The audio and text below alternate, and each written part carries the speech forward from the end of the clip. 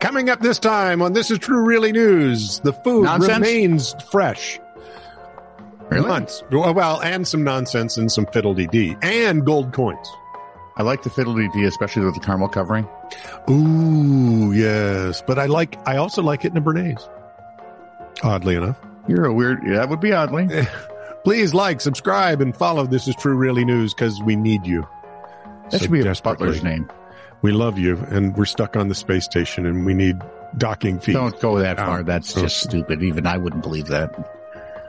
For one, we're old and fat. How the hell would we get up there? They needed 2 rockets just to lift us. I love you, and I want to come back from the space. Is this working? No. No. Sheila? Sad, but sort of pathetic. This is True, Really News with Scott Combs and Tony Vercanis. All the news you're about to hear is true. Really? Uh-huh. As far as you know.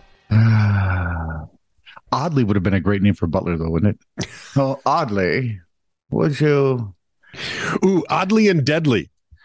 Deadly could be the groundskeeper. That's it.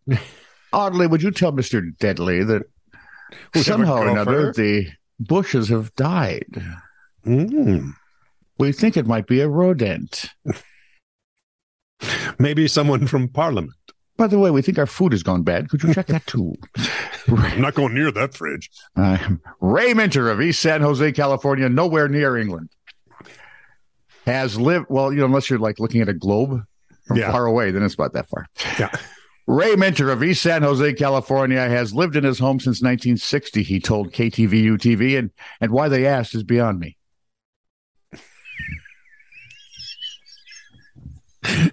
Maybe they were just doing a canvas. I had to read farther. Oh, okay.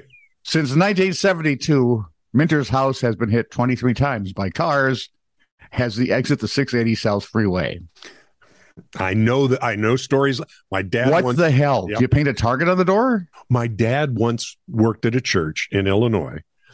Where Illinois, the road. This is California, where normal people couldn't do it. Where the road wide, right at the church property, and truckers would constantly run into the church at night.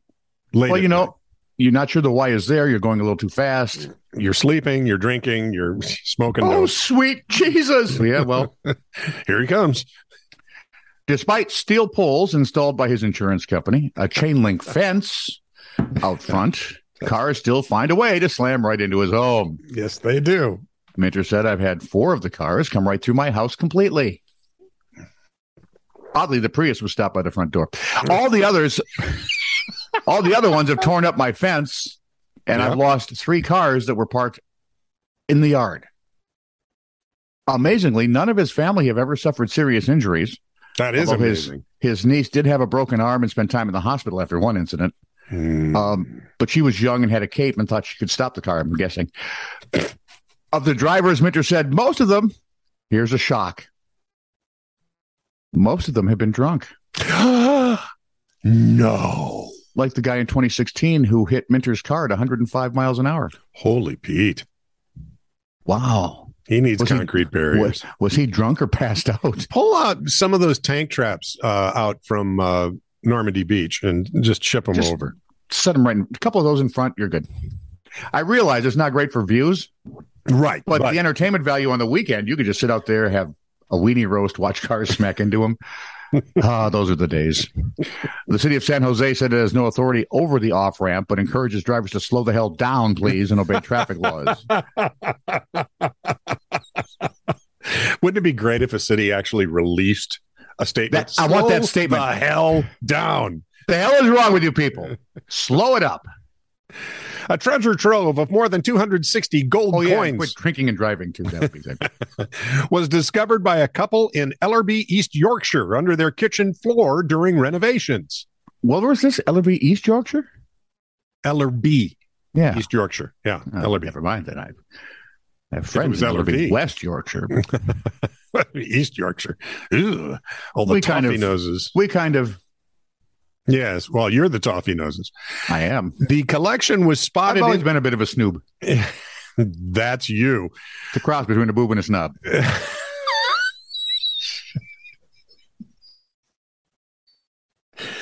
Remind me to tell you about what the drummer asked me that I asked our lead female vocalist. Probably not in this lifetime, Scott. The collection was spotted inside a pot hidden underneath concrete and 18th century floorboards.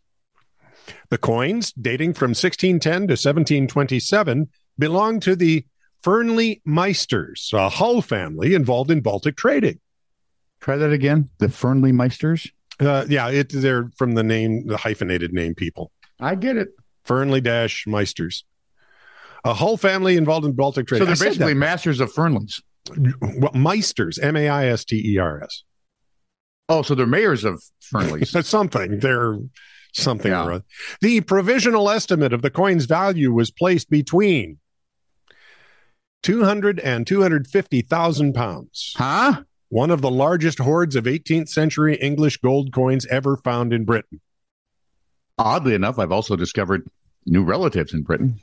In their ignorance, the homeowners put the coins up for auction and sold them for a final price, including fees of 754,000 pounds. And then we found out they weren't actually related to me because they were too stupid. And the kitchen remodeling is just taken on a whole new direction. Wow. Why does that crap not ever happen to me? You know that? Look at this. I discovered a piece of ancient history that's worth several $1 million in my basement. You know what I find in my basement? Dust bunnies. And comic books. Oh, hey, those could be valuable one day. Or I won't know, but ask my kids' they may have a clue. Yeah, one day, one of them.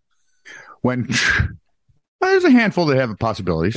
Okay. Of course, if you save it long enough, of course, all the paper will have been destroyed. Right. And they'll be collector's items just because they're printed. And they need toilet paper because there's a pandemic. No! Barbarian. Why do you have Space Ghost's face backwards on your butt? That would be a tattoo. Don't be stupid. Speaking of, I'm getting a tattoo. You are? Yeah. Why does it sound like a bit? No, it's not. It's actually, I am. You're actually getting a tattoo at your age. I'm getting a tattoo at my age. Have you suddenly become stupider? No, You're right. That's not possible. It's a tattoo that refers to people who are shall we say, how would you phrase it? That have problems with their mental health. And it's one of the symbols. It's a big deal to me. Okay. That, we treat mental health disorders very seriously and not pejoratively. So I shouldn't get my Arkham Asylum. No, go ahead. I love that. I love Arkham Asylum. When traveling to Yokohama, the weirdest part of one of the movies I watched? Yeah. Thomas Wayne was married to Martha Wayne. Yeah. And you know what Martha's maiden name in this movie was? Arkham. Very weird. I never knew that. But it made for an interesting... Yeah. I think it's in the new Batman movie. And I've only seen it 3 times, so bite me.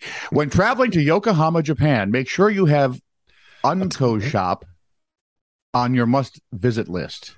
UNCO. Does that ring a bell with you? You're fluent in several of the Asian languages. Well, I'm fluent in several of the Asian words.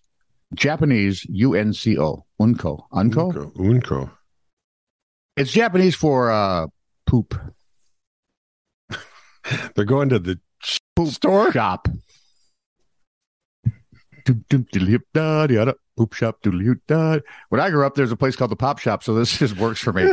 And yes, there's a whole shop devoted to products featuring coiled up human poo. Ooh. Why? I don't know.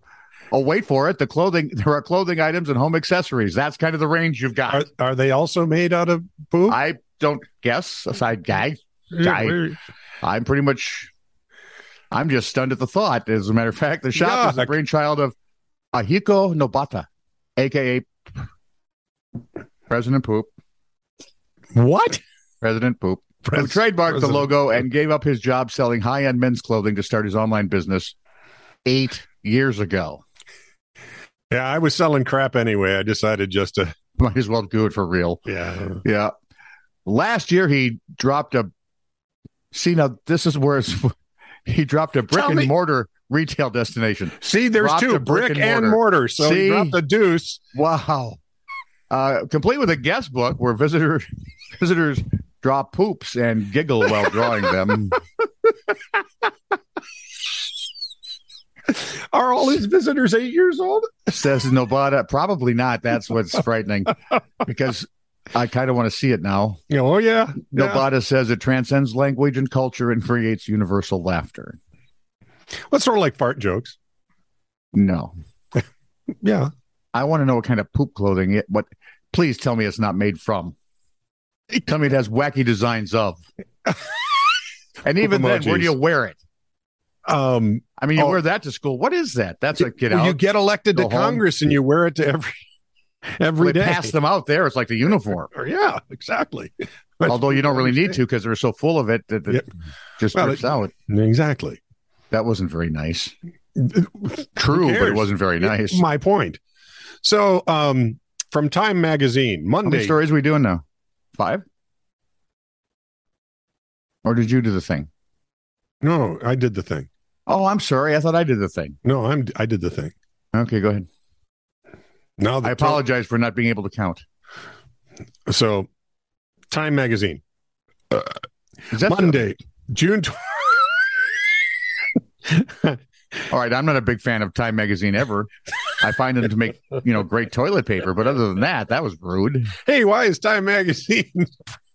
Well, we have Time Man of the Year backwards on your butt. Let me help you out with that stuff. Sorry, I was just Monday, June 24th, 1974. So, hey, by the way, how long has Time been on a business? A million years so far. And Newsweek, why isn't Newsweek? I think they went to online early. I don't know. Oh, because they still suck too. But well, yeah. When I was a kid, it was when Newsweek started to batter the snot out of Time. Yeah. Yeah. And 1974. So this is our junior year of high school? Depends. Could have been the end of our sophomore year. Oh, that's true too. Well, sophomoric would fit. Thank you. In Africa, drought continues for the 6th consecutive year, adding terribly to the toil of famine victims. During 1972 record rains in parts of the U.S., Pakistan, and Japan, it caused some of the worst flooding in centuries. In Canada's wheat belt, and you knew they had to have one, a particularly chilly and rainy spring has delayed planting and may well bring a disappointingly small harvest. Oh, we're back to the Ice Age again. Rainy Britain, on the other hand, has suffered from uncharacteristic dry spells the past few springs. A series of unusually cold winters has gripped the American far west. And right now, there are Brits our age going, yeah, I remember those days. Yeah, while New England and Northern Europe have recently experienced the mildest winters within anyone's recollection. As they review the bizarre and unpredictable weather pattern of the past several years, a growing number of scientists are beginning to suspect they can make money off of the research for these contradictory meteorological fluctuations, but they're actually part of a global climatic upheaval. No, they want it to be climactic so that they can get better money. There'd be that. Telltale signs are everywhere, from the unexpected persistence and thickness of pack ice in the winters around Iceland to the southward migration of warm-loving creature like the armadillo from the Midwest. Since the 40s, the mean global temperature has dropped about 2.7 degrees Fahrenheit. Since the 40s to 1974. Wow. And they're predicting the next ice age in 1974. My theory is, right, kids have such a small perspective. That's why everything in their life is so big. Right. And they should deal with their emotions. But it's just everything is so big because it's such a big part of their life at that moment. And it's new. And they've never seen it before. You would think grown-up scientists would know that in the span of things, the 1,000 years we've been keeping track, has it even been 1,000 years we've been keeping track of things? Well, we've been keeping track and writing it down? Well, tens of thousands of years. They used to have to count grain. So if you're going to tell me we're billions of years old, you've got a drop in yield bucket, dude. Right. A tiny little drop. Well, very, very much too tiny to extrapolate anything. Thank you. Not only did we not freeze, but now we're going to burn up. No, now we're cooling off again. And these contradictory things are called climate change. And that way, anything that happens, anything that happens, hot or cold, wet or dry, it's bad and we're dying. So we might as well have some fun. Tone? That was the last story. Yeah, I'm out of fun for this. Now I'm depressed. This is true, really news. Send email to TITR@netradio.network.